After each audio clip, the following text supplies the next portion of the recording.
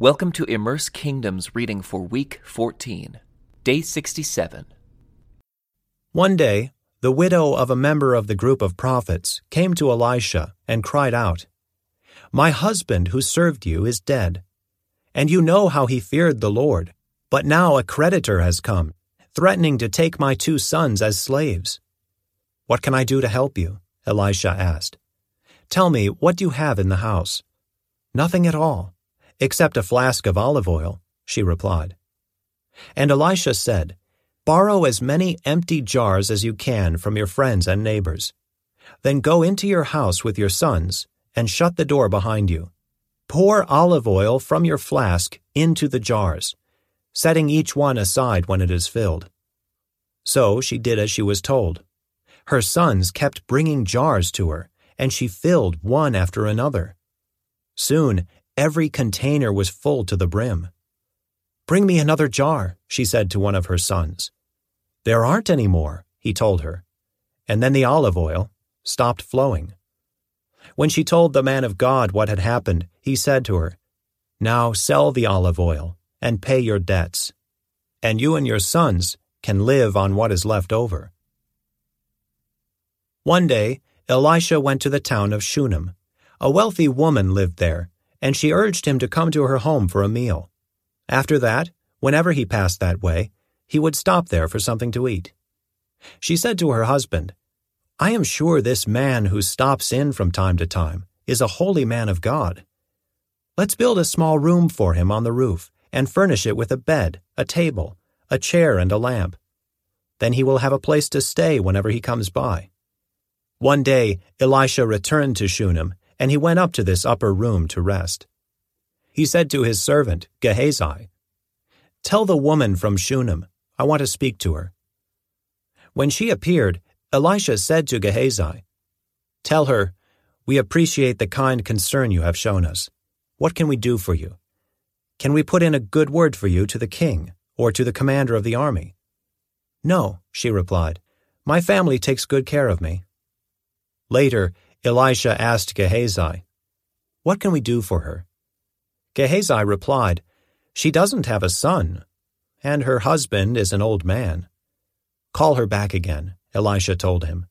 When the woman returned, Elisha said to her as she stood in the doorway, "Next year at this time, you will be holding a son in your arms." "No, my lord," she cried. "O man of God, don't deceive me and get my hopes up like that." But sure enough, the woman soon became pregnant. And at that time the following year, she had a son, just as Elisha had said. One day when her child was older, he went out to help his father, who was working with the harvesters. Suddenly he cried out, "My head hurts! My head hurts!" His father said to one of the servants, "Carry him home to his mother." So the servant took him home, and his mother held him on her lap. But around noontime, he died. She carried him up and laid him on the bed of the man of God, then shut the door and left him there. She sent a message to her husband, "Send one of the servants and a donkey, so that I can hurry to the man of God and come right back." "Why go today?" he asked. "It is neither a new moon festival nor a Sabbath." But she said, "It will be all right." So she saddled the donkey and said to the servant, "Hurry, don't slow down unless I tell you to." As she approached the man of God at Mount Carmel, Elisha saw her in the distance. He said to Gehazi, "Look, the woman from Shunem is coming. Run out to meet her and ask her, 'Is everything all right with you, your husband, and your child?'" "Yes," the woman told Gehazi, "everything is fine." But when she came to the man of God at the mountain, she fell to the ground before him and caught hold of his feet. Gehazi began to push her away, but the man of God said, "Leave her alone. She is deeply troubled, but the Lord has not told me what it is." Then she said, "Did I ask you for a son, my Lord? And didn't I say, 'Don't deceive me and get my hopes up'?" Then Elisha said to Gehazi, "Get ready to travel. Take my staff and go. Don't talk to anyone along the way. Go quickly and lay the staff on the child's face." But the boy's mother said, "As surely as the Lord lives, and you yourself live, I won't go home unless you go with me." So Elisha returned with her. Gehazi hurried on ahead and laid the staff on the child's face, but nothing happened. There was no sign of life. He returned to meet Elisha and told him, "The child is still dead." When Elisha arrived, the child was indeed dead, lying there on the prophet's bed. He went in alone and shut the door behind him and prayed to the Lord. Then he lay down on the child's body, placing his mouth on the child's mouth, his eyes on the child's eyes, and his hands on the child's hands. And as he stretched out on him, the child's body began to grow warm again. Elisha got up, walked back and forth across the room once, and then stretched himself out again on the child. This time the boy sneezed 7 times and opened his eyes. Then Elisha summoned Gehazi. "Call the child's mother," he said. And when she came in, Elisha said, "Here, take your son." She fell at his feet and bowed before him, overwhelmed with gratitude. Then she took her son in her arms and carried him downstairs. Elisha now returned to Gilgal, and there was a famine in the land. One day, as the group of prophets was seated before him, he said to his servant, "Put a large pot on the fire and make some stew for the rest of the group." One of the young men went out into the field to gather herbs and came back with a pocketful of wild gourds. He shredded them and put them into the pot, without realizing they were poisonous. Some of the stew was served to the men, but after they had eaten a bite or two, they cried out, "Man of God, there's poison in this stew." So they would not eat it. Elisha said, "Bring me some flour." Then he threw it into the pot and said, "Now it's all right. Go ahead and eat." And then it did not harm them. One day, a man from Baal Shalisha brought the man of God a sack of fresh grain and 20 loaves of barley bread made from the first grain of his harvest. Elisha said, "Give it to the people so they can eat." "What?" his servant exclaimed. "Feed 100 people with only this?" But Elisha repeated, "Give it to the people so they can eat. For this is what the Lord says, everyone will eat, and there will even be some left over." And when they gave it to the people, there was plenty for all, and some left over, just as the Lord had promised. The king of Aram had great admiration for Naaman, the commander of his army, because through him the Lord had given Aram great victories.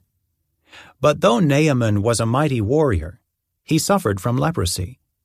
At this time, Aramean raiders had invaded the land of Israel, and among their captives was a young girl who had been given to Naaman's wife as a maid. One day the girl said to her mistress, "I wish my master would go to see the prophet in Samaria. He would heal him of his leprosy."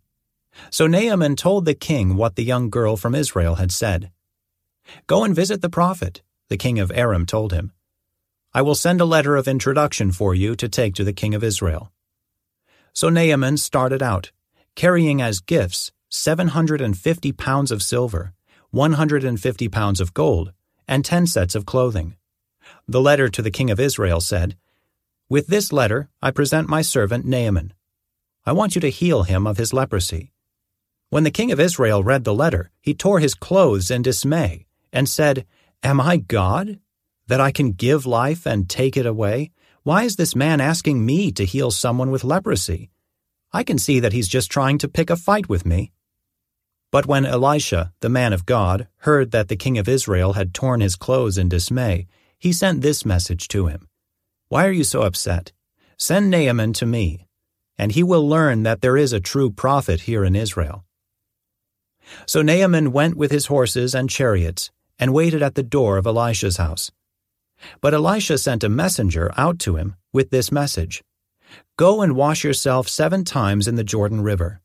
Then your skin will be restored, and you will be healed of your leprosy." But Naaman became angry and stalked away. "I thought he would certainly come out to meet me," he said. "I expected him to wave his hand over the leprosy and call on the name of the Lord his God and heal me. Aren't the rivers of Damascus the Abana and the Pharpar, better than any of the rivers of Israel? Why shouldn't I wash in them and be healed?" So Naaman turned and went away in a rage. But his officers tried to reason with him and said, "Sir, if the prophet had told you to do something very difficult, wouldn't you have done it? So you should certainly obey him when he says simply, 'Go and wash and be cured.'" So Naaman went down to the Jordan River and dipped himself 7 times, as the man of God had instructed him. And his skin became as healthy as the skin of a young child, and he was healed. Then Naaman and his entire party went back to find the man of God.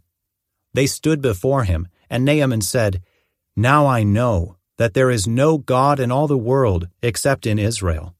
So please accept a gift from your servant."